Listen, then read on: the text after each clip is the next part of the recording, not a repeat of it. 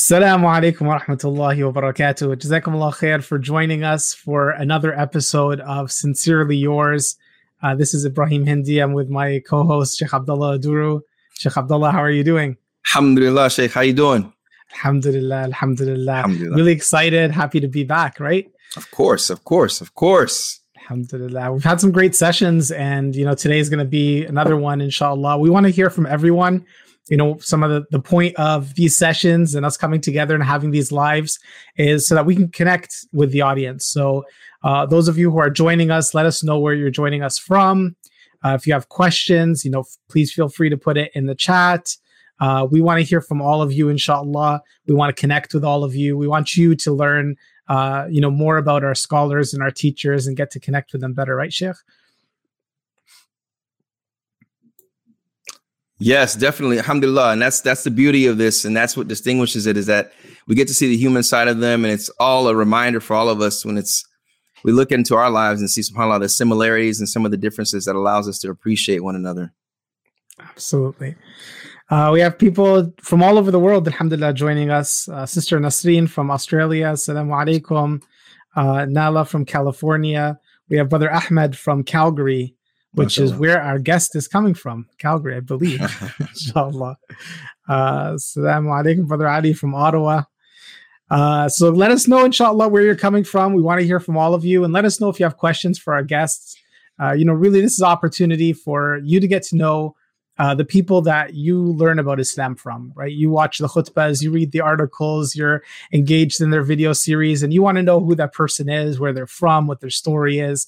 This is your opportunity. This is what these whole sessions are all about, inshallah. We have Sister Latifa from Maryland. Assalamu alaikum. Brother Rafiq from Pakistan. It really amazes me, Sheikh. From all around the world, there's just people tuning in and wanting to connect, and makes us feel connected to the ummah in this way.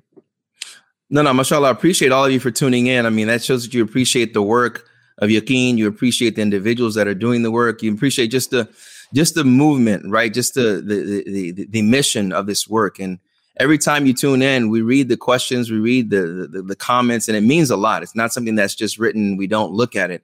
It means a lot. We even actually have a Slack group, of like shout outs and, people that mention certain things and thanking all of you and making dua for all of you, mashallah, tabarakallah. So jazakumullah khairan. Yeah, absolutely. Actually, there is a link in the description of this video. If you go into the description, there's a link there, and that's for people to give us feedback. So if you want us to, change something or to add something or to invite someone or to ask something different, that's for you to give us feedback. There's actually some feedback that we got in one of the messages that we're going to implement today, and I'll just leave that for later. This is just a bit of a teaser, inshallah, for everyone, including our guest and including Sheikh Abdullah. It's just something we'll be throwing in, inshallah. But let us know where you're coming from, and let us know what questions you have for our guest, inshallah. And with that, I will introduce our guest, Sheikh Navaid Aziz. He completed his associate's degree in Commerce and Social Studies before heading to the Islamic University of Medina. He went on to complete a diploma in Arabic language as well as a bachelor's in Islamic law with a specialization in fiqh and in usul al-fiqh. He is currently the director of religious and social services for the Islamic Information Society of Calgary. He became the first ever Muslim chaplain with the Calgary Police Services in 2015. Sheikh Navaid is also Al-Maghrib's Director of Public Relations and instructor dedicated to reviving the Muslim mindset on spirituality, morality, education, and mutual respect. With that, I'd like to welcome our guest, Sheikh Navaid. Sheikh, how are you? Alhamdulillah, I'm doing very well. Very well. Jazakumullah khairan for having me. Alhamdulillah. It's been a minute since we've seen each other. Yeah, subhanallah. We were just talking before this started that now we measure time in terms of decades. As you get older, we just measure time in decades. It's no longer days, weeks, months. It's decades, literally, subhanallah. Subhanallah. May Allah make it easy. Actually, I didn't know. Like, we just talking right before we came out live that both of you were in Medina at the same time. Yeah. We were in Medina at the same time. We got accepted in the same year. And it was the best years of my life, man, subhanAllah. Absolutely the best years of my life. Allah. Yeah, those were the days. I got to mention this, Sheikh Muhammad. I remember Sheikh Muhammad already. Exactly. man, see, we knew him, even if you had Sheikh Tahir Wyatt, We knew him as Muhammad Kennedy. Yeah. That's how we knew him, like Kennedy from Canada, right? So I remember when I came back one summer, and this is when you started with Al-Maghrib, and I think it was your first dars ever was on the life of Bukhari. That was way before Al-Maghrib, bro. That was 2004. That was with Ilmquest. Ilmquest, yeah. Yeah. I heard the CD because in the Dawah house in Houston, remember? Yeah, exactly. I used to go there with the Khalil and the brothers, right? So I'd go there and hang out. And he was playing the CD. I'm like, I know this voice. He was like, that's Sheikh Navaid. I'm like, nah, I don't know Sheikh Navaid, man. Who is he? Sounds just like his brother Muhammad Kennedy. And then Khalil was like, Muhammad Kennedy? No, this is Sheikh Navaid. Yeah. And then I was like, what? And then I said, this has to be Muhammad Kennedy. That's when I found it. Yeah, subhanAllah. You know, it was, as you know, every Desi parent needs to name their son Muhammad something, right?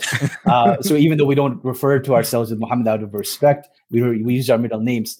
But in Medina, it was such a mission getting my name right, because when they made my application, the brother that filled it out with his hand. So he put 3 dots on top of the fa as a V. So then when I got to Medina, the brother is filling out my application on the computer. He's like, there's no fa with 3 dots. So I'll do the next best thing. I'll put 2 dots on top. And that's how I became Muhammad Naqid. I don't know if you remember that or not. And for like 6.5 years, I'm going as Muhammad Naqid. And it's just too much of a mission to get it changed. And the only time I bothered to get it changed was when I finally graduated and got my Shahada. You know, I had to go back a second time to get it fixed. And then they put a fa instead of a qaf. So then I became Muhammad Naqid. Yeah. Oh my goodness. Who knows what Naqid is? Is it like another jazz version of Naqid, Johnny? Yeah, maybe. Maybe. Exactly. Oh man. Yeah. Alhamdulillah. Alhamdulillah. So Sheikh, like, let us know, how did you get started on this path? Like, before you got to Medina, you know, what was it that got you interested in learning about Islam and taking that step of going and pursuing knowledge overseas? For sure. You know, a lot of it started off with my father, rahimahullah. He was very observant of the faith, always prayed, always, you know, in the masjid for Ramadan. And mashallah, he was very, very active when he was alive. But he kept faith very private to himself. It was not something that he imposed upon us or encouraged us to do. We would just always observe him do that. And then as I got older, my mom's sister's husband, he's like, hey, you know, you should start going to the masjid with your dad. You should start praying. You should start doing this and that. And that's how I got involved.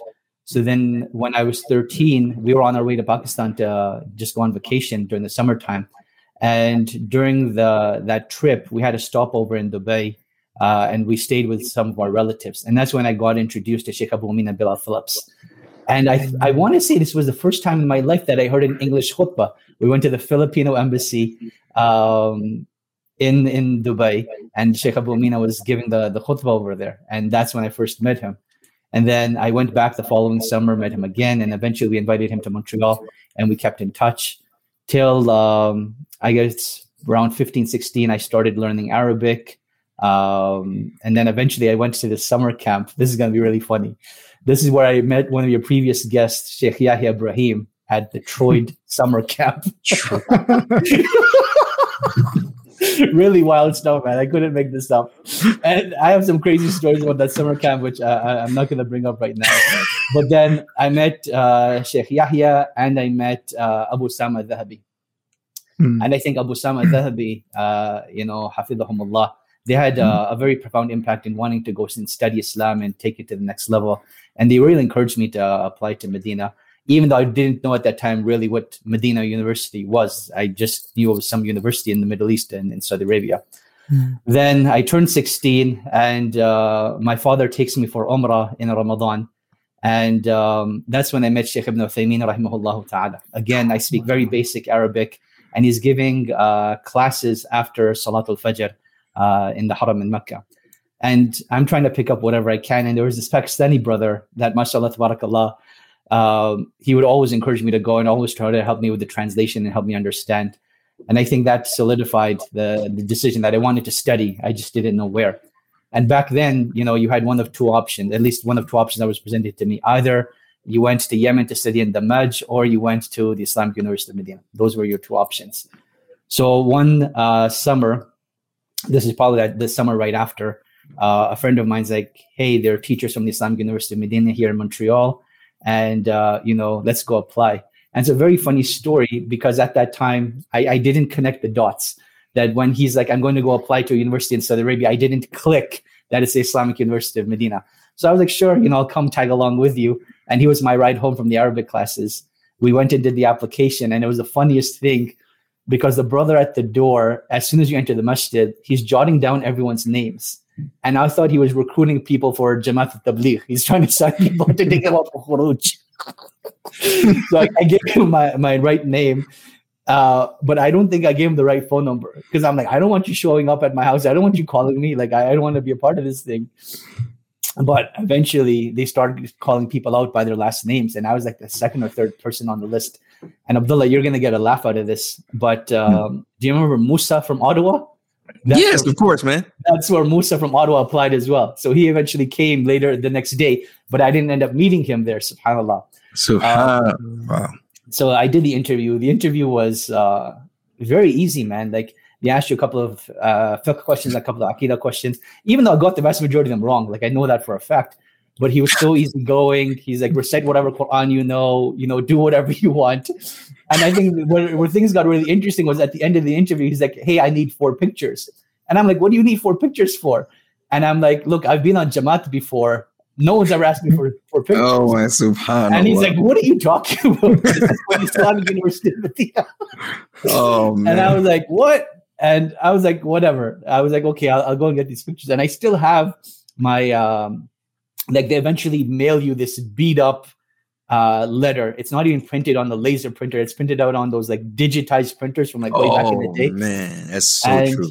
I still have that, and it has my picture, and I have like this serious / frown on my face. And every time I tell the story, I'm like, this is why I was angry, because I had to, I didn't want to do this, and he was forcing me to do this. Like, you go and get the pictures. So I come back, and then 9 months later, eventually I get this acceptance letter. And that was like some other drama in my house, because at that time, my mother, she's practicing, but not like totally practicing. Mm-hmm. And she sort of, freaks out. She's like, what is this Islamic University of Medina? Why did you apply without telling me? And I'm like, Mom, it's a wild story. You're not going to believe what happened. But then eventually there was this brother, and Abdullah, I'm not sure if you're going to remember him, Faisal Shafiq. I'm not sure if you remember him at all. He was probably in third year of Sharia when we got there, third or fourth year of Sharia when we got there. And he was a translator for Dar es Salaam, but he was from my locality in the South Shore of Bursard in Montreal. And my mom got in touch with his mom, and his mom's like, yeah, Faisal came back so obedient, so subservient to his parents. It's amazing. And like, my mom had a change of heart. She's like, okay, you got to go. This is what you got to go do. I'm like, Allahu Akbar. And then, she had a change of heart. And alhamdulillah, I went for my first year. And I remember on the plane ride there, I arrived into New York City, and I met Sheikh Tahir White for the first time on that plane ride before I even got to Medina. Obviously, I didn't know who he was, and he didn't know me. But that story always replays in my mind at that time, that he was the first, Medina student that I saw before I got there. And then, so wild story, what happens thereafter. Just to summarize it, they lost my luggage. They kicked me off the plane. I had to take the bus to Medina. And getting to Medina, I was sleeping in the masjid for like 3 days because I didn't have my acceptance letter with me. And they didn't accept my passport as identification of me being a student there. So the first couple of days I was sleeping in the masjid. And then that's where I met Sheikh Yasir Qadi for the first time at Jummah. Like, he saw me in my Western clothes. I had these Allen Iverson basketball shoes from way back in the day. So that's how he identified me as North American. And he's like, hey, American, come here. I'm like, who's this guy that keeps calling me? And it's none other than Sheikh Yasir Qadi. And for me, that was like a very surreal moment, because I had just bought his Introduction to the Science of the Quran that very summer. And I'm like, man, Yasir Qadi is an Arab, and you don't look Arab, dude. Don't tell me you're Yasir Qadi. So, yeah, that was, it was just an amazing experience, man. Allahu Akbar. I could share 1,000 stories from my time there. But yeah, that's how it all began, subhanAllah. So I'm indebted to my predecessors, is what I can say, alhamdulillah. SubhanAllah. It's kind of one of the questions I was going to ask was that, at that time, the dawah scene wasn't so built up. There's no yaqeen, there's no al-maghrib, there's no all these things. And, going into dawah was kind of like, well, how are you going to earn a living? And are you going to go study 4 years and then you're going to come back and have to figure out how to, get another job? And it must have been pretty difficult making that decision, taking that step. And, was that something that came to your mind? Was that something that like made your parents maybe a little worried about you going? And what's really funny is I remember this incident where these three, and I'm going to emphasize this, Desi aunties came to my mom's house and they're like, how is he going to buy a house if he goes to Medina? And then everyone, like, that was a big thing. Like, how are you going to buy a house? And I'm like, dude, I'm not concerned about buying a house right now. But then they planted the seed of doubt in my mom's mind that, don't you see how, the local imam is treated in our locality? Mm-hmm. And in my head, I'm like, you're the ones that treat him like that. Like, you're the ones that do this. But I wasn't confrontational. And to give you context, I like, this is really serious, panel, of how badly imams are treated in certain parts of the world. He was paid under the table, and it's like peanuts on the dollar. And he's basically encouraged to take welfare, and any extra money that he needs, the mush is going to top off on top of that. That's how, the imam was pretty much paid. So that planted a seed of doubt. But the positive thing that really came out of this is that when I got to Medina, as I mentioned, this brother Faisal Shafiq, Allah subhanahu wa ta'ala make things easy for him. He was a translator for Dar es Salaam. And, he was like, yeah, you can translate and you'll get by. And then eventually I saw brothers that were teaching English during the summer times. I went and got my TESOL certificate. So Allah subhanahu wa ta'ala provided through that. And then I guess one of my funnier incidents was even discussing this with Sheikh Yasser Qadhi. Like, his big thing was he wanted to finish, and then he was going to get his Microsoft certification at that time and do something related to like coding or tech or something like that. Like, that's what his plan was, because as a Medina graduate, there weren't many prospects for you. That, yeah, you'd go back and be an imam, but for most people, that wasn't enough to survive. It really was not enough to survive. So you had to come up with a side gig. You had to come up with a main source of employment. And then the teaching and the imamship is something that you do on the side.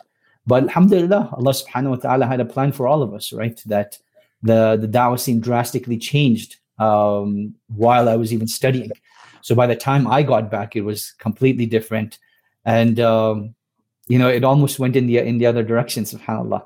Like the whole celebrity, culture really started to kick in just around 2009, 2010. And I just got back in like 2008. And subhanAllah, every reaction creates an equal or greater reaction. So the du'at and imams went from like extreme poverty to almost like a cult-like following, on social media as it started. SubhanAllah. So it was a very interesting transition, a very, very interesting transition. Wow, that's interesting. You said that.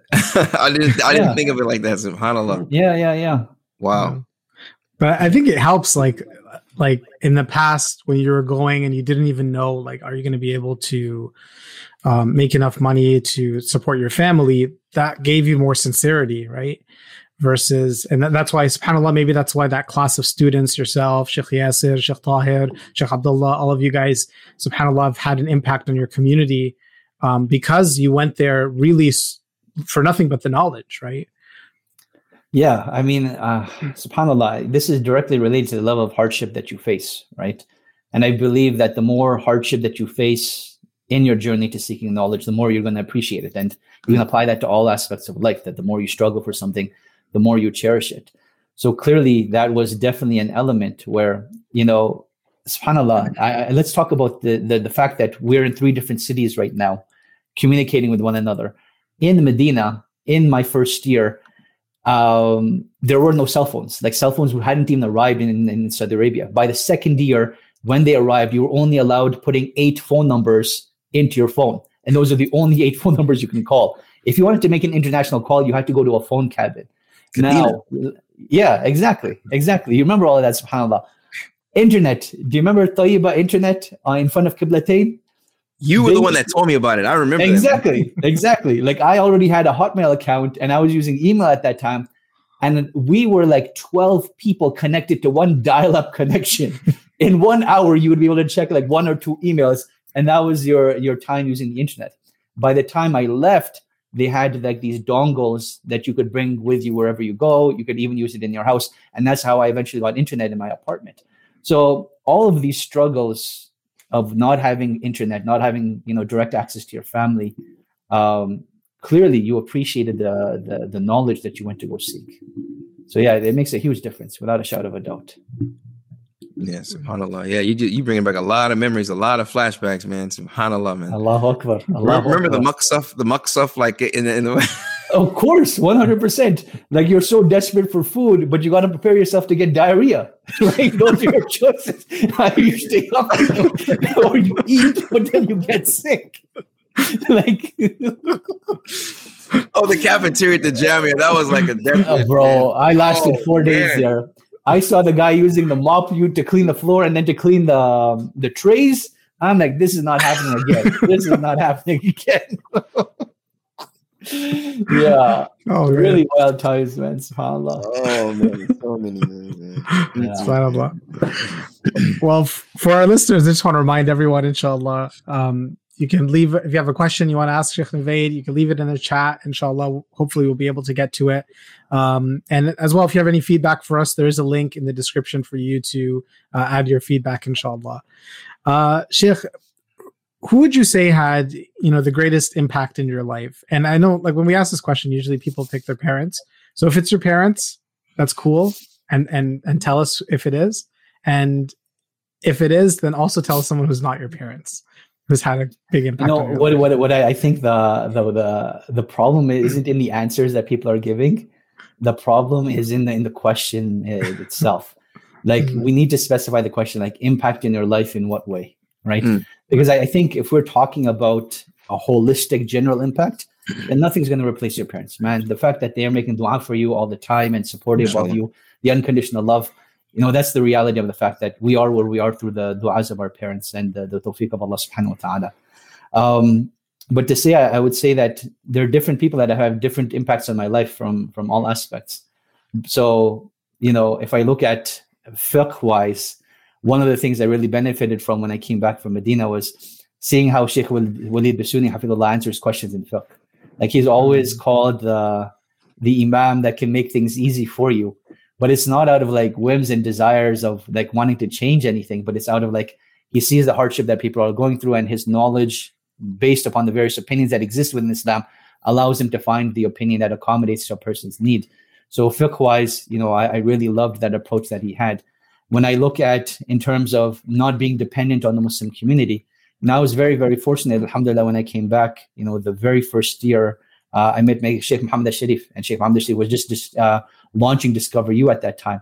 And I saw that his passion of desire of not wanting to be, held captive and hostage within the Muslim community, right? So that was like a huge learning experience for me that, you have to learn some sort of independence so you're not dependent upon the Muslim community for your sources of income. Someone like Sheikh Yasir Qadi, his zeal of going into academia and engaging at a completely different level. That for me is still inspirational. I have a very fascinating story of the multiple attempts I've tried to do a master's and how it hasn't been successful. But that desire of wanting to engage, non-Muslims at an academic level and just educate people on Islam at an academic level. A lot of that stems from what I saw him do, right? Other students that, like Sheikh Tahir, like Sheikh Kamal. I'm not sure if you remember Sheikh Kamal Abdullah from Australia. Man, this guy spent like 23 years or something in Medina, from like Mahad al-Lugha to like his doctora.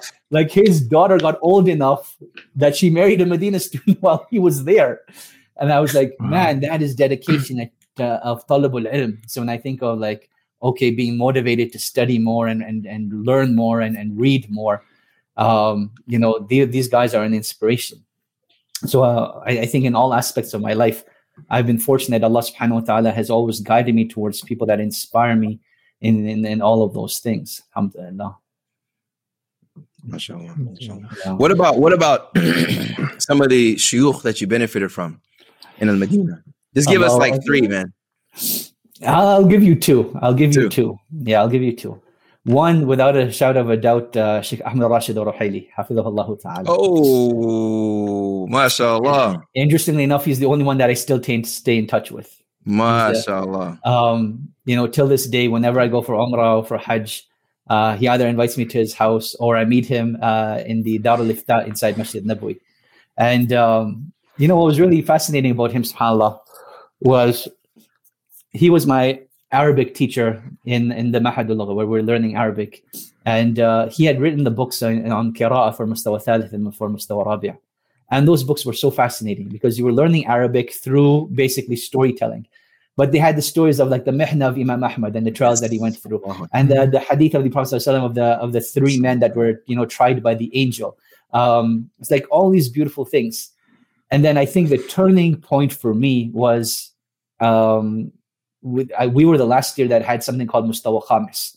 And Mustawa Khamis, we were doing Umdat al-Ahkam, we were doing Tafsir al-Sa'di, Al-Aqidat al-Wasitiyah. And then he was also my teacher for Al-Aqidat al-Wasitiyah. And then as we were transitioning from the Mahad al-Lugha, the Arabic Institute, to the Faculty of Sharia, there was an element of sadness where I'm like, I want to keep studying with you. So then that's when I started doing Umdat al-Fiqh and Zad al-Mustaqna with him. And then even attending, private classes and just asking questions with him. But the most appealing thing to me was, one, his genuine love that he had for his students. Like you could feel a genuine love that he had towards his students. And then number two was his akhlaq. Like his akhlaq was unparalleled. SubhanAllah, he would see me walking on the streets randomly in Medina. He would pull over to the side of the road to pick me up and take me wherever I was going. And those sort of things, always struck a special place in my heart that he showed love, and I wanted to reciprocate that love as much as possible. The ilm that came through him was a benefit of that, right? It was a benefit of that. So I think that was really, really beautiful. Until this day, anytime I have a question, he's one of the individuals that I reach out to. Then the second individual that I stayed in touch with for a long time, but I would say maybe around like 2014, 2015, the Sheikh changed his number, was Sheikh Salih al-Sindi. Sheikh Salih al-Sindi was our Aqidah teacher in the Faculty of Sharia. And he had a background in Usul al-Fiqh. So I believe his master's was in Usul al-Fiqh, and then his PhD was in Aqidah. And the way he was able to bring everything back in Aqidah, and the way that he had principalized and brought principles in Aqidah, for me, it resonated very, very well. Like, it's not possible, at least for me, to memorize every single ayah, every single hadith pertaining to particular topics. But the way he structured everything into principles, where if you memorize these principles, it's as if you've memorized all these ayat and hadith that are all encompassing. So that really, allured me to him, like his logical approach to everything. I would say those are the two teachers that probably had the biggest impact that I directly got to study with. Obviously, you hear the big names of Sheikh Abdul Muhsin Abbad and Sheikh Muhammad Mukhtar al-Shanqiti, hafidhahumullah. I attended their halaqas from afar. I was not with their close students. I benefited from what they had to say, but the level of impact stayed very theoretical. But with these other two teachers, spending time with them, practically visiting them in their homes, I think that had a much deeper impact. Seeing how they were with their families, seeing, day-to-day life, man, that was very, very special to me. Jazakumullahu khairan. MashaAllah. That's what I didn't even know. Sheikh Sindi, that mashallah, I didn't know that he had his degree in usul because, he taught me in Mustawah in Kullit Sharia, the College of Sharia, Faculty of Islamic Law, I think in our third year. And I remember he was so upset because they were going to take out Tawheed, the class of Tawheed, in the fourth year of the College of Islamic Law. Yeah. But I'm from the Fariq al-Usuliyin. I love Team Usul, like the way that they teach. It's very structured. It's very mantiqi. It's very like an academic, philosophical with lowercase letters approach. Like they categorize it, and then they'll say like إذا قال القائل, like Sheikh Ibn Uthaymeen rahimahullah. If someone was to say this, what would you say? Well, one would say this, but if this person said this, how would you answer it? SubhanAllah, him and Sheikh Tarhib al-Dosri. I mean, these were like. For me, it was yakfi, yani. It was really Allahu Akbar. Sheikh Salih Sindi, his approach. I mean, if you Google him, he's on YouTube as well. I mean, you have to write it in Arabic, I think, but his approach, subhanAllah, is amazing. I mean, so mashallah. And Sheikh Ahmed, as you mentioned, mashallah, again, he's mashallah, again, someone that we all benefited from immensely. Alhamdulillah. Allahu Akbar. Allahu Akbar. So, Sheikh, we like to ask our guests to reflect on an ayah or hadith of their choosing, and maybe this is an opportunity for you to reflect on an ayah or hadith that you can choose for us, inshallah.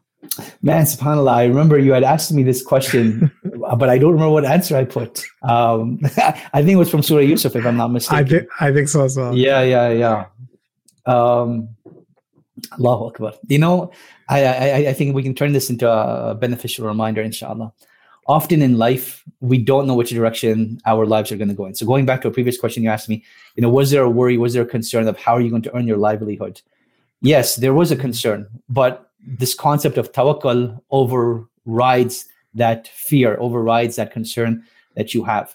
Now, what are the mechanisms and techniques that you develop to increase that tawakkul? And I think these verses in Surah Yusuf that I had suggested are alluding to that.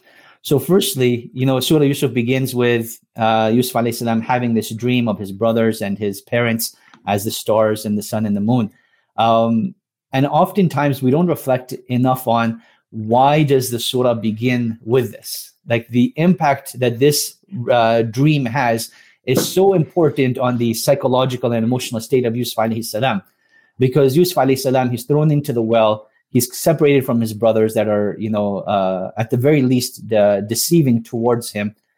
And he doesn't know how his story is going to play out, right? Like, will he ever see his parents again? Will he ever see his younger brother again? He doesn't know that for a certain, but he remembers this dream that he has, right? And that dream has to come true sooner or later. So that motivation to keep on going is there. And then the second thing is that when he's in this well, Allah subhanahu wa ta'ala, he tells him, لَتُنَبِّئَنَّهُمْ بِأَمْرِهِمْ هَذَا وَهُمْ لَا يَشْعُرُونَ, that you are going to remind them of this incident while they are not perceiving, right? Allah subhanahu wa ta'ala inspired him with this feeling, and this was revealed to him. So Allah subhanahu wa ta'ala gave him the special inspiration that a day is going to come where you're going to be face to face with your brothers and you're going to remind them of this incident that took place of being thrown into the well. Now, the reason why I mention this is that when you look at the physical realm, yes, there are no signs that you will necessarily see that will tell you that everything is going to be okay. But in the spiritual realm and through reflection, you can learn so many valuable lessons. Number one is the fact that we're alive today, alhamdulillah, in our states, is a reminder that we are a very resilient creation that Allah subhanahu wa ta'ala has created, that Allah subhanahu wa ta'ala has allowed us to manage to survive all of our trials, right? A traumatic experience as being born where your chances of survival in certain countries are minimal. Allah subhanahu wa ta'ala allows people to go through that and they don't even remember. But if you reflect upon it, man, if I could get through that and survive till this age, inshallah, I can get through anything else that I'm going through. Number two is that like Yusuf alayhi salam had this dream as a young child, Allah subhanahu wa ta'ala sends us different types of signs throughout our lives that you are going to be okay and everything will take care of itself. This can come in the form of a dream. It can come in the form of just a vision or an inspiration. It could be anything, but those signs are always there, that Allah subhanahu wa ta'ala is always inspiring you with hope.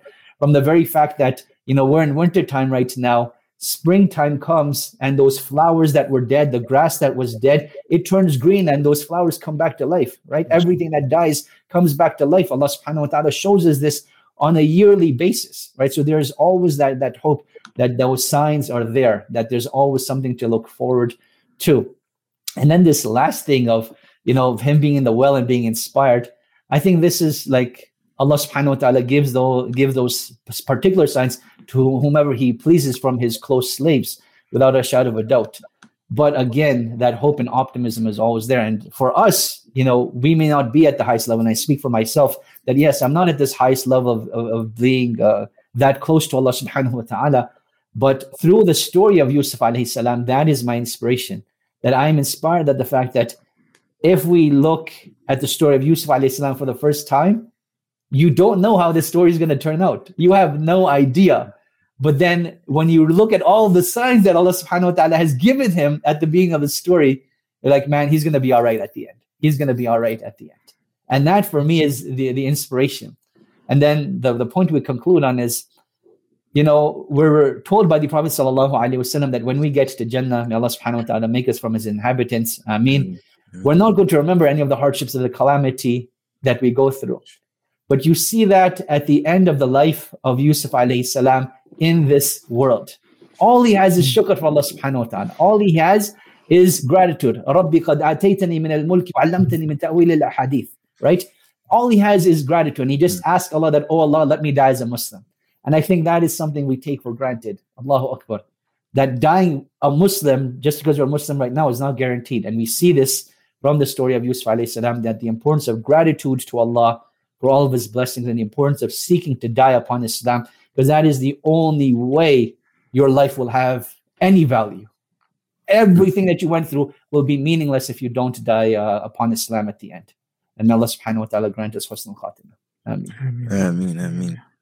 No, jazakumullah khair, jazakumullah khair. That's very important, man, because you don't know how you will end. And it kind of goes back to the mas'ala, the issue of like, okay, you know, you can't say someone is a non-Muslim and that they're going to hell. Like, for instance, people always ask, well, are these people going to hell? Is this person going to hell? Well, we don't know what their result will be at the very end. So it's not for us to determine that. So that's a beautiful last portion that you mentioned. SubhanAllah. SubhanAllah.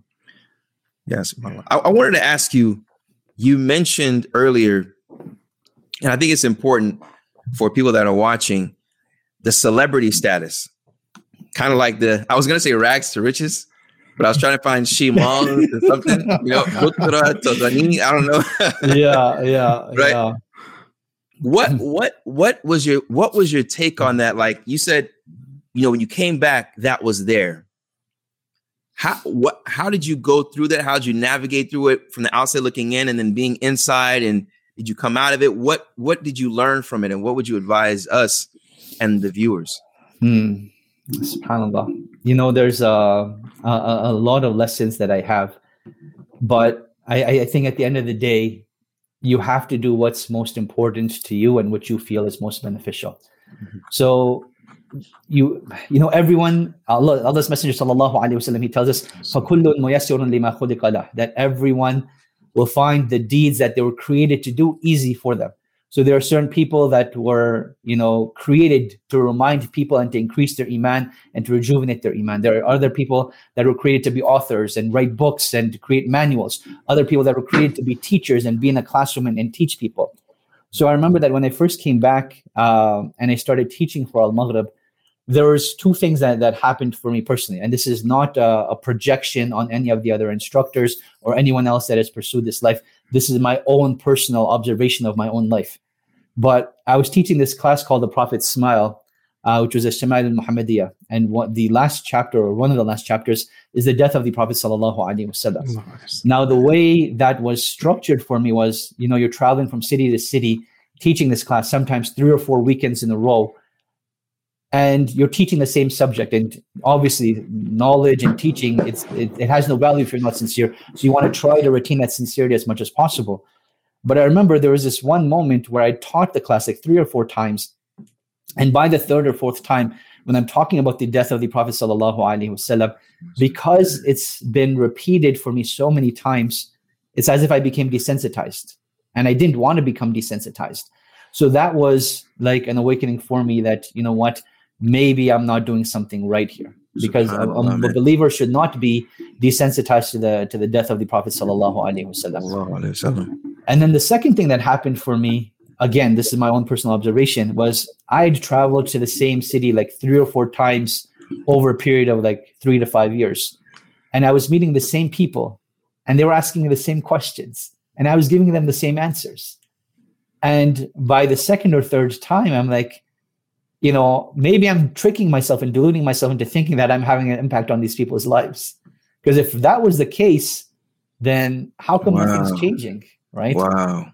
So for my personal observation, and I think this is amazing the way that Allah subhanahu wa ta'ala played out my life for me like that the first 3 years I was in Montreal, first 2.5 years I was in Montreal, I didn't have a full-time job. I was, you know, helping out at the local masjid, but Al-Maghrib was my main source of employment. Jazakumullah khairan. They've treated me amazingly throughout the years and have allowed me the opportunity to grow and benefited me greatly, particularly Sheikh Muhammad and Sheikh Walid and when Sheikh Yasir was there and all the instructors. But eventually I learned that this is not for my personality type. My personality type, I need to be involved in the community. I need to be engaged with closer students. And alhamdulillah, Allah subhanahu wa ta'ala opened that door for me in 2012 when I moved to Calgary. And that's a whole other story of, you know, what happened and how I ended up here. But alhamdulillah, Allah subhanahu wa ta'ala opened up that door for me where I was able to serve a community and educate people. Alhamdulillah. No, Jazakallah khair. I'm glad you mentioned that because subhanAllah, the name celebrity, it depends on how you look at it, right? Because people make you that, you don't see yourself as that. Inshallah, that's the, I think that's a very important point for people and students of knowledge that are currently watching, or those that watch whenever time, is that to know that subhanAllah, it's very important for people of knowledge, students of knowledge, is like us coming back from Medina, to check our niyyah and our intention. But subhanAllah, Muhammad al-Sharif, may Allah subhanahu wa ta'ala reward him. I mean, he provided jobs for brothers that came back and they wanted to stay with the ilm and they wanted to help the people.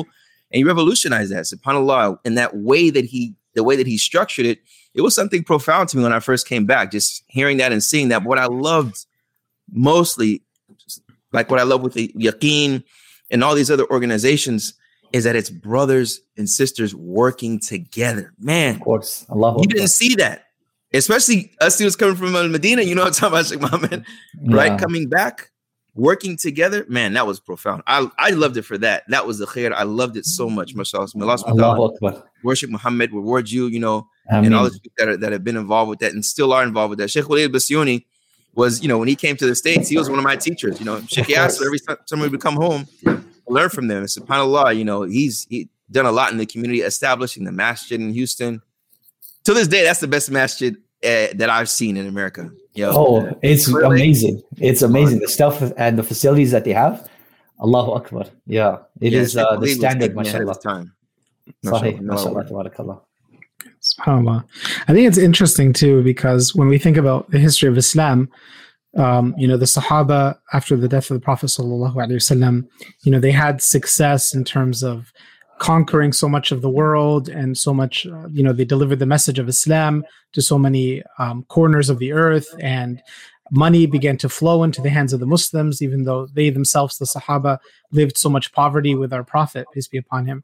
And it just shows you, subhanAllah, like Islam will flourish, but then what happens is the Sahaba start to become worried that the dunya is entering people's hearts, right? And it's kind of the same thing. Like the da'wah scene in the West was, very difficult. People on their own working, like our parents, alhamdulillah, they tried to do what they could. And then, like you said, there's this boom and there's this like quote unquote celebrity status. But it's kind of a good thing because it means Islam is spreading. But then there's the negative side of the dunya coming into our hearts and how to prevent ourselves from that. But it just shows us there's always going to be tests, right? The test 100%. Of being few or the test of being successful. There's always going to be a test. Of course. It's always a test of patience and gratitude, subhanAllah.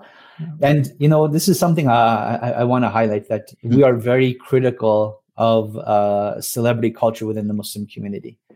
But those people whom Allah subhanahu wa ta'ala tested with that, we don't know how we would have reacted if we were tested with that test. I think that's something that's very important to keep in mind, that we do not know how we would have reacted if we were in that situation. So it's very easy to be critical when you're not in that situation. But part of our responsibility is to make dua for our brothers and sisters, that, oh Allah, keep them mukhlis, oh Allah, keep them steadfast, and forgive them for their mistakes. Like, these people are not bad people at the end of the day. Inshallah, we assume the best of them. But they're being tried with a test that we don't know how we would have reacted if we were tested with that, right? So I think, let's leave all the armchair critics behind and do something productive with your time and for your community, for your family, and then make dua for your brothers and sisters. Because at the end of the day, their success is our community's success, and their failures are also our community's failures, right? And we can't keep perceiving ourselves as individuals. We're not. Right. We are, ikhwa, brothers and sisters, in faith, and this is how we survive and we get through life together, right? So I just wanted to share that. Yes, there's a time and place to be critical, but that criticism, let's reserve and direct it towards giving them nasiha, making dua for them, and wishing success for them, right? That is what we want to see, inshallah. No, I'm so glad you mentioned that, Sheikh Muhammad. I mean, it's important to dig deep inside of yourself every time when you feel something, like how you mentioned you stepped down. I mean, you had to dig deep. I'm almost sure, because you say, this is not me. It may disappoint some people. It may not go along with the schedules that have been there to go to these other cities, but I had to do what I had to do for my ikhlas, my sincerity, my, how I want to stand in front of Allah, in front of my mother, in front of the community. But I'm so glad you mentioned that, because a lot of times people are on the sidelines and they're saying, man, if it was me, I would have done this. If it was, you haven't been in that situation, so you have no idea. That's so, I'm so glad you mentioned that. Jazakumullah khair, man. So glad. Yeah, I just want to emphasize that, you may be giving me too much credit for that, but it was the way that Allah subhanahu wa ta'ala played out my life for me. Like it was, it wasn't like a conscious decision where I did pros and cons. It was just a natural direction that my life went in, that my desire, was in wanting to be in a community and teaching people in the community. And then once I saw the benefit that came out of that, I was like, I love Al-Maghrib and I still want to be a part of Al-Maghrib. I just don't know if I can do the instructor traveler thing. So then I became like the graduate coordinator. I helped the first batch and second batch graduate. Then I was like, okay, let me try something else. And I had gone back to school for public relations, and I was like, man, okay, let me help Al-Maghrib with public relations. And then that's what I'm doing right now as well. But like, the brothers at Al-Maghrib, brothers and sisters at Al-Maghrib, may Allah subhanahu wa ta'ala reward them.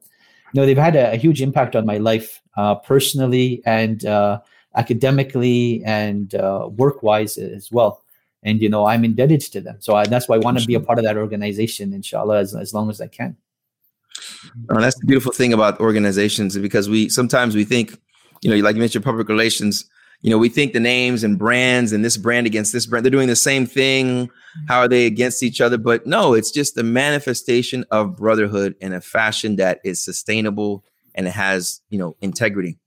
Of course. So that's the thing that I saw when I saw Maghrib. We have here in, Qalam Institute. You see what the Shuyukh here, Qalam, Sheikh Abdul Nasser, Sheikh Mikhail, Sheikh Mufti, these brothers and sisters, the ukhuwa working together.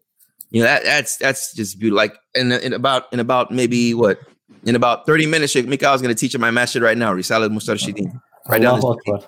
So it's just, people working together for the khair. That's just something that is just so beautiful, mashallah, tabarakallah. And that's like the beauty I want to highlight of these organizations is that, alhamdulillah, I think they've recognized over time through maturity and the way they're established and the people that they've brought in, that this is not a competition anymore, right? This is us filling the gaps in the Muslim community. Like what Al-Qalam is doing, mashallah, tabarakallah, is amazing. The seminary that they've launched, I take pride in the fact that one of the brothers that I was teaching, mashallah, is in his 5th year there now, right? And he's, going through their program. If you look at Yaqeen and the way that it deals with apologetics and the way that it deals with Islam at an academic level, right? If you look at the way Al-Maghrib started off with their degree program of wanting to give Muslim structure in the way that they learn, right? They all work hand in hand, right? We fill in the gaps that exist within the Muslim community. And I love that. Jazakallah khair for mentioning that. No, Jazakallah khair for being involved, man. It's a beautiful thing. Beautiful. So Sheikh, we got this feedback where one of our viewers sent in the form and they said, listen, like, why don't you guys do rapid fire questions similar to what we do on the Yaqeen podcast Double Take? So we're going to put you through the ringer, and obviously I didn't prepare you for this. So rapid fire is just like you share the first thing that comes to your mind? Basically. So there's like this or that, and then there's just like questions that basically. Got you. Bismillah. Give it a shot. We're testing it on you. أعوذ بكلمات الله التامة من شر ما خلق.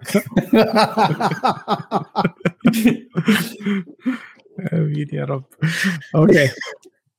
Spring or fall season? Which one do you prefer? Spring. What? Spring. This is the rapid fire thing? You don't like the fall, Sheikh? I like the fall, but I like spring more because it's right after the winter time, and like we've been suffering through winter. You can't wait to get to the spring. Whereas the fall, it's like, summertime is like if you want to call it the epitome, it's like the decline of the epitome, right? And it's still beautiful, but there's more to look forward to and enjoy in the spring. Absolutely. This one I know the answer to, but I'm going to ask it anyways. Chocolate or vanilla? Chocolate, man. Come on.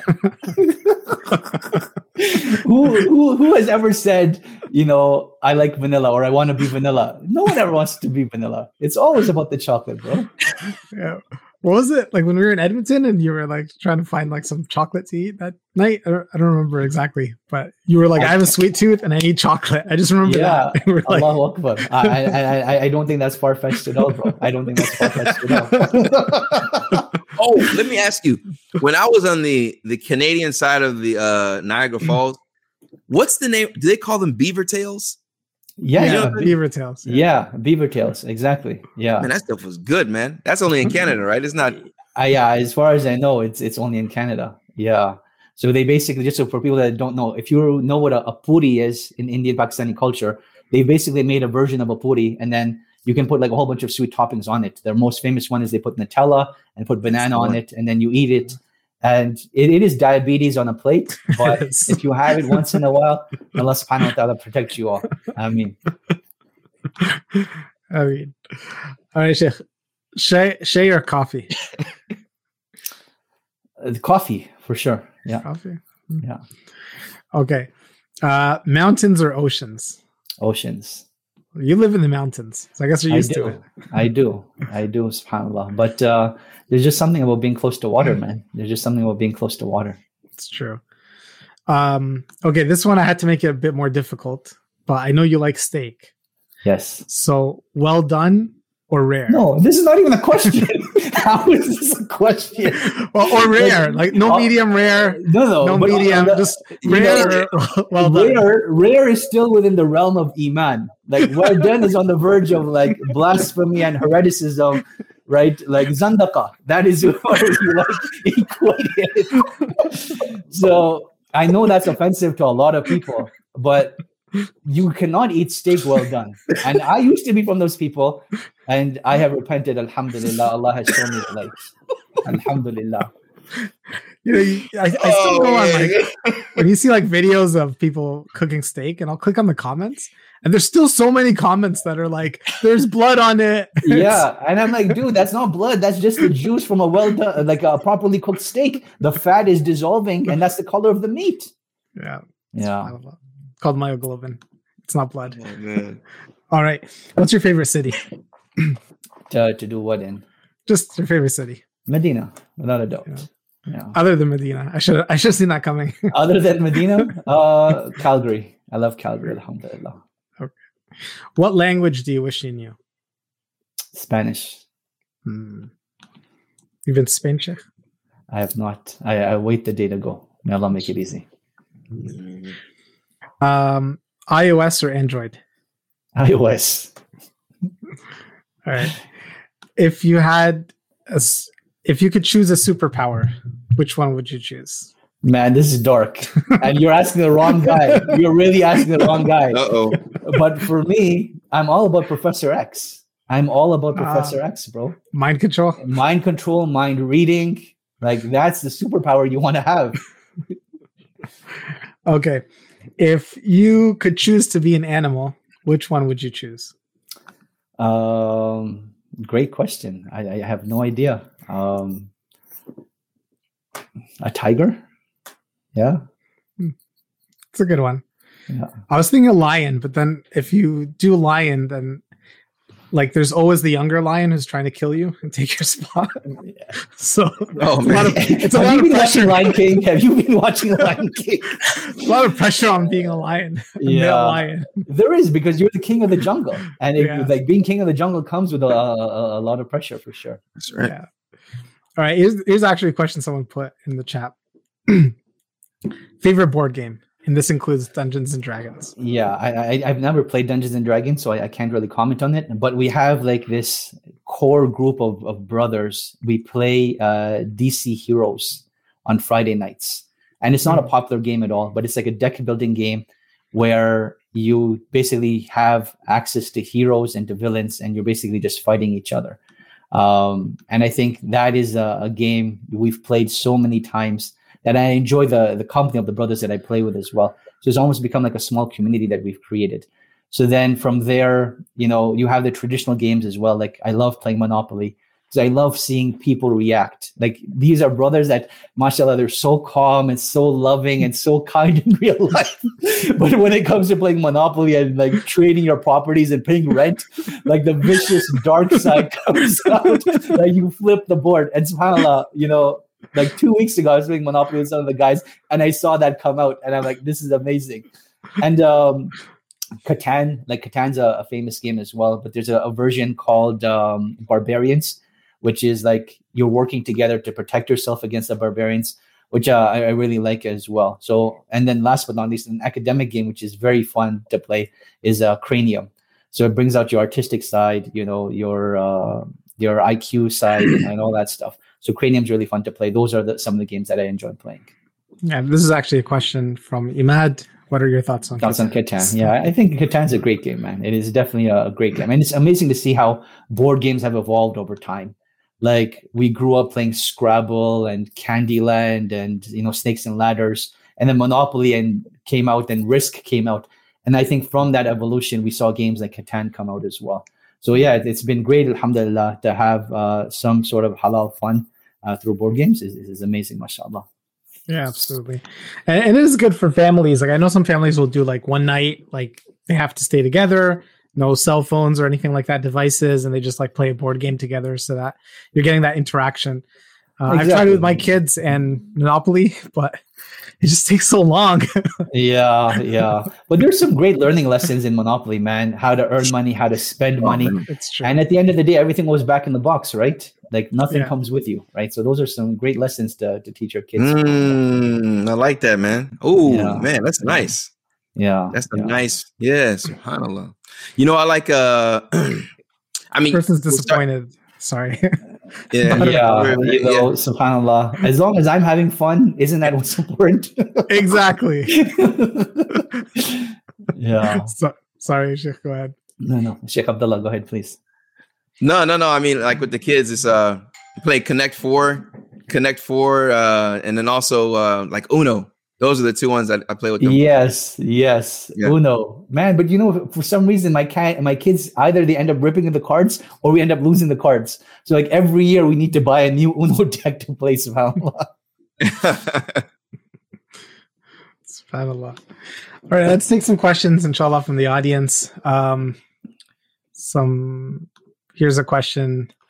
When did you meet Sheikh Ali Nasser? This is a question from Ahmed Badawi. Allahu Akbar. I met Sheikh Ali Nasser when I went to Malaysia for the first time. So I want to say this was 2011 or so. So just before I came to Calgary, I was in Malaysia and he was studying in Malaysia at that time before he got accepted into Medina. And that's where I met him first. It was at the Jummah Khutbah at the IIUM. And then, mashallah, we stayed in touch thereafter. And eventually he came back to Calgary in the summertime. Alhamdulillah, now, mashallah, tabarakallah, he's an imam and a sheikh in his own right. And having seen him grow has been a beautiful experience because in my personal opinion, mashallah, tabarakallah, he's like what a youth coordinator should look like, right? And he's doing a phenomenal job here in Calgary, mashallah. Yeah. Inshallah. Another question. These are personal questions, but I figured it's a personal show. Sure. Yeah, Isn't it true that Sheikh Navaid worked in Dubai one time? Was that before studying Medina or after? No, that was after Medina. And that was difficult, man. Like, I had gone on this whole, let me try consulting as a consultant. So I was doing like Sharia compliance consulting for various apps and stuff like that. But again, that was like another thing that I tried it out and I realized that it wasn't for me. And then Allah subhanahu wa ta'ala, pulled me away from that. Yeah. Allah. Okay, this is a question a few people have asked. Sister Fatima says, it's so interesting hearing your experiences in Medina, mashallah. What are some ways sisters can also seek knowledge to benefit their communities like you guys did? I think, alhamdulillah, there are some opportunities now. I think without a shadow of a doubt that, mashallah, tabarakallah, you have these sisters that are being exemplary role models. Like you had Sister Maryam Amir on the show already. You have Sister Muslima Permal. You have quite a few sisters, mashallah, that they've gone and studied at Al-Azhar or in other places and they're benefiting their communities. But I think what's more important over here is the frame of mind rather than where you go to study, right? If you have a frame of mind of, I need to benefit my community, then we won't even have a problem teaching kids alif ba ta, kids how to pray, adults how to pray. You start with somewhere if you really want to benefit the community. And then also benefiting from your local imams and scholars, right? This is something that, again, we have to keep reminding the people that the value of studying overseas will only truly benefit you if you've been benefiting from your local imams and scholars as a starting point. If you're trying to go overseas as a starting point, you've wasted your time already. So benefit from the time that you have with your local imams, your local shuyukh. And then if Allah subhanahu wa ta'ala gives you that opportunity, by all means, pursue it. But always start off local for sure. Absolutely. This is a couple of people asked this similar question. Sister Christina says, how do we discover what we're supposed to do in life? And this related to the hadith that you mentioned. Yeah. And subhanAllah, I've read quite a few books on this topic, and eventually you come to the realization, and this is just an approximate number, but only 5% of people actually know what they're meant to do with their lives, right? 5% of people, they know from a very young age, I'm going to go into tech, and I'm going to, create an app, create a life-changing program. And that's, they know what they're meant to do. And this can be even for teachers. They go into teaching from a young age, they know this is what they're meant to do. But for the vast majority of people, we live with this pain and this regret of, I'm doing something wrong because I don't know what I'm meant to do. And that's wrong. Mm-hmm. You have this fundamental core belief that yes, we are on this earth to worship Allah subhanahu wa ta'ala. As long as you're fulfilling that, alhamdulillah, you've done your job. Everything else that comes your way, explore, enjoy, see what you like, see what you don't like, and don't carry this burden on you that you have to know what you're meant to do in life, right? Allah subhanahu wa ta'ala created all of these paths for various reasons for people. And if Allah made you of those people from the 5% that you know what you're doing, alhamdulillah, that's great. But those that are from the 95%, they shouldn't feel bad because they don't know. And yes, you have to remind yourself of this all the time, that as long as I'm worshiping Allah, everything else you're meant to explore and to see what you enjoy and what you like and what you don't like, right? There's a wisdom behind why Allah subhanahu wa ta'ala put you in that position. Absolutely. That's real good. I'm sorry about this, Sheikh Ibrahim. No, go ahead. That's real good advice. What would you add to that for parents? Because like the parents, okay, you're going to school for this and I want you to be this, to live on a legacy, or, and to that youth that's probably in that, I want to say use the word conundrum, but I do at the same time. It's like, okay, I want to change my major, but my parents are not going to be happy with that. Yeah, I think this is something that I'm hoping that our generation of parents and those that come after us will change, inshallah. But, the academic criterion that is put in universities and in schools doesn't reflect your child's aptitude and their success or their failure. Like, how many people do we know that have PhDs, but they're jobless and, they're living on the streets? Like, if you look at San Francisco, that's like actually a huge thing where you have people with PhDs living on the streets in San Francisco, subhanAllah.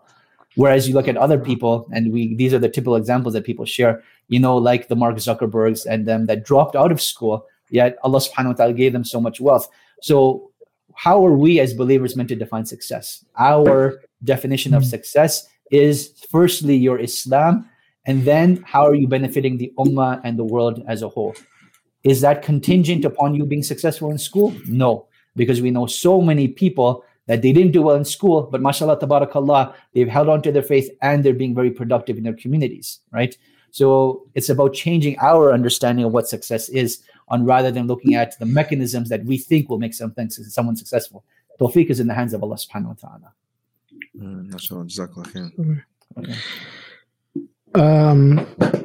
Okay, another question here. Sister saying, during the time of Muhammad sallallahu alaihi wasallam, the people would fight battles against the non-believers and earn their ranks with God. What do you think the modern day equivalent would be? I fear I won't do enough in my life. I want to say this was like 2011, 2012. Sheikh Abdullah bin Bayya, Hafidhullah, was at RIS, and I can't even remember what the question was, but he said something so profound that I like to quote regularly. He's like, if you ask people to die for the sake of Allah subhanahu wa ta'ala, you'll have lineups of people that want to die for the sake of Allah subhanahu wa ta'ala. But you have asked people to live for the sake of Allah subhanahu wa ta'ala, no one wants to do it. Like, people just disappear all of a sudden. And I think, this question reflects that the end only comes as a part of the process, right? If you live for the sake of Allah subhanahu wa ta'ala, you live a life of taqwa, then Allah subhanahu wa ta'ala gives you that death, right? Ya ayyuha alladhina amanu taqullaha haqqa tuqatih wa la tamutunna illa wa antum muslimun. Like, the life of taqwa and the death upon Islam, they go hand in hand. So similarly over here, don't worry about how you're going to die. Worry about how you're going to live your life. And as long as you're living your life conscious of Allah subhanahu wa ta'ala, trying your best on a daily basis, What more can you ask for? Allah subhanahu wa ta'ala doesn't require results from you. He requires effort. The results come from Allah. The effort comes from us, right? So we need to be more effort-oriented as opposed to result-oriented. That's at least my simple understanding, and I would love to hear both of you comment on that as well, inshallah. No, mashallah, you mentioned that's beautiful. Effort-oriented as opposed to results-oriented. Subhanallah, enjoying the process, and that's beautiful. It reminds me of the verse at the end of Ankabut. When Allah subhanahu wa ta'ala says, I love this verse because it's so liberating. I tell this verse a lot to the youth and to converts to Islam. وَالَّذِينَ جَاهَدُوا فِينَا لَنَهْدِيَنْهُمْ سُبُلَنَا وَإِنَّ اللَّهَ لَمَعَ الْمُحْسِنِينَ. That those that strive in our path will guide them to our way, and verily Allah is with the muhsinin, the doers of excellence. So it's just about giving it your all in whatever you do. In Allah kataba al-ihsan ala kulli shay. That verily Allah has written excellence upon everything, not perfection, but excellence. And excellence is you do the best that you can. As parents, look at your children; they're doing the best that they can. If they made a grade that you didn't want, that's what you have to be proud of, is that they did the best that they could. And Jazakallah khair, yani, looking at the effort, not the results. I think that's beautiful. Jazakallah khairan. Oh yeah. Okay, here's one more question. Sister Sana says, if a child sets out on this formal Islamic educational path, inshallah, do you think it's better they start in a seminary program at a young age or after high school? Excellent. My approach to this, I think, is maybe a little bit different, but Islamic education begins at home, right? And I think simple things like leading by example, simple things like making sure you're not contradicting the messages that you're telling your children, simple things like making dua for your children, simple things like giving advice and nasiha to your children, they will go a lot further than being distant, hands-off parents and putting them in the best Islamic school, right? So the first point I want to mention is, don't assume that just because we're putting our kids in Islamic schools and seminaries that, they're guaranteed success or they're guaranteed to be believers. That's not the case, but begin at home and do what you can at home, and then see the path that the child naturally takes. That if your child is naturally taking the path towards ilm, encourage it and facilitate it as much as you can. And I want to give a big shout out here that, we've spoke about Qalam, Yaqeen and Al-Maghrib, but even Miftah as a seminary in Michigan, mashallah, tabarakallah. Like, I've seen the brothers that have come out of that program, and it's amazing. Like, they take brothers in at a young age, you memorize the Quran, and then you go through the whole Darul Ulum curriculum. If your child is naturally going towards that path, encourage it and make it easy. But if your child is naturally going towards something else, then as long as they have the basics of Islamic education, allow them that freedom to explore. And eventually, if that's what it's meant to be, even if they're 40, right, they'll come back to and study Islam in detail. This happened with some of our great imams, like Ibn Hazm rahimahullah, in the past, that they became, students of knowledge later on in their lives, and wasn't, an early process like Imam Malik or Imam Shafi'i or Imam Bukhari, right? Let them explore. That would be my advice. Yeah, absolutely. No, exactly. You just reminded me of Sheikh Abdurrahman Chow, A.R. Chow, A.O. Yes. Yeah, mashallah. Phenomenal brother, man. He has check him out, man. I don't know if you've seen him on Instagram, but he's really going hard on this because he's, taught it in Islamic schools for a while. And mashallah, he's he's innovative in his thinking and what he thinks, should be done in Islamic schools for Islamic teachers, administration. And we know his energy, right? Allahu Akbar. Allahu Akbar. Mashallah, very unique brother. I love him for the sake of Allah, man. No, Jazakallah khair for that. That's so important, with in regards to the children and where they should go in Islamic schools and etc. And I like how you mentioned, because as soon as you mentioned, i.e. the passive way of teaching for parents, it reminded me of what you mentioned about your father. SubhanAllah, how he was someone that was always, in ibadah, but you noticed him and you watched him and you soaked it all in, SubhanAllah. And that's, it reminds me of myself sometimes. I remember I was talking to my kids, and I don't know if you went through this, Sheikh Ibrahim and Sheikh Muhammad, or Sheikh Navaid, I'm sorry. Trying, man. All good, bro. All good. Yeah. So I remember I was in the car with my son and I was talking to him, and I just stopped and I was like, am I giving you a khutbah right now? SubhanAllah. And he looked at me and was like, yeah. But it's like, if you take the advice of Luqman, to his son, You would think that's a khutbah as well, but Allah subhanahu wa ta'ala loved it so much, He preserved it in the Quran. So yeah, it may come across as preachy, and it may come across as a khutbah, but at the end of the day, it's about the impact that it has and the sincerity that's behind it, right? Like, no one is going to love you as much as your parents. No one's going to want khair for you as much as your parents. Yeah. So yeah, from time to time, you go into khutbah mode. That shouldn't be a problem, right? Amma ba'd, let's go. Yeah, and subhanAllah, like, this, Sheikh Navaid, like my parents have been, working on establishing Islamic schools, and they've established 5 Islamic schools in the Toronto area or just outside of it. Like two Muslim high schools and 3 elementary schools. And still, like, sometimes they invite me to speak at the school, and I'll tell the parents, like, sending your kids to school doesn't mean anything if you're not teaching them at home. Like, this is a tool. It helps you. It's good for you. It's good for your children. If you want to put them in a formal Islamic seminary or something like that, if you're not reinforcing it at home, it's not going to work out the way you think it is. You can't just write a check and expect your kids are going to come out good, right? And so that's something I think a lot of parents have to, like, I tell them over and over and over again, like, what you teach them at home is always going to have more barakah. Your kids know that you love them far more than any teacher could possibly love them. They like that. The impact of what you can do as an example is just 100 times more than any other teacher, any other school can do. Yeah, subhanAllah. Sheikh Ibrahim, I told you the story about Sheikh Abdullah and I being in Medina together. But Sheikh Abdullah, I didn't tell you that I also met Sheikh Ibrahim while I was in Medina. But it was online. There was an online program. I don't know if you remember his brother Farhan Safdar from the UK. Oh, yeah, of course. Yeah. So he introduced me to this online program called Pal Talk. And I remember going on to Pal Talk, and I met Ibn Sheikh, right? And that was our Sheikh Ibrahim Hindi. MashaAllah, tabarakallah. So it was amazing. Like, I'm just thinking about, like, Allah subhanahu wa ta'ala brought us together 20 years ago when I was in Medina. And now Allah subhanahu wa ta'ala has brought us together again, 20 years later while I'm in Calgary. Allahu Akbar. SubhanAllah, man. For those who don't know, Pal Talk was like Clubhouse. yeah. It was Clubhouse. Basically. Yeah. SubhanAllah. They just reiterated it now. But SubhanAllah, like, we live not too far from each other. You've been to Toronto a bunch of times, and somehow I met you while you're in Medina, like halfway across the world. Yeah. Alhamdulillah.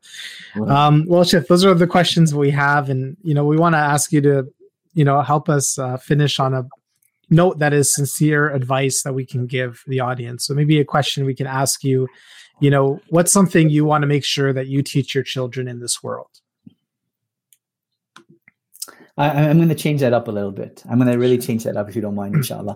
Like, sure. The part about the advice that I would like to give to everyone is that if this pandemic has taught us anything, and this may be more of a Canadian context as opposed to an American context, but it's shown how fragile we are as human beings, how fragile we are as families, how fragile we are as communities.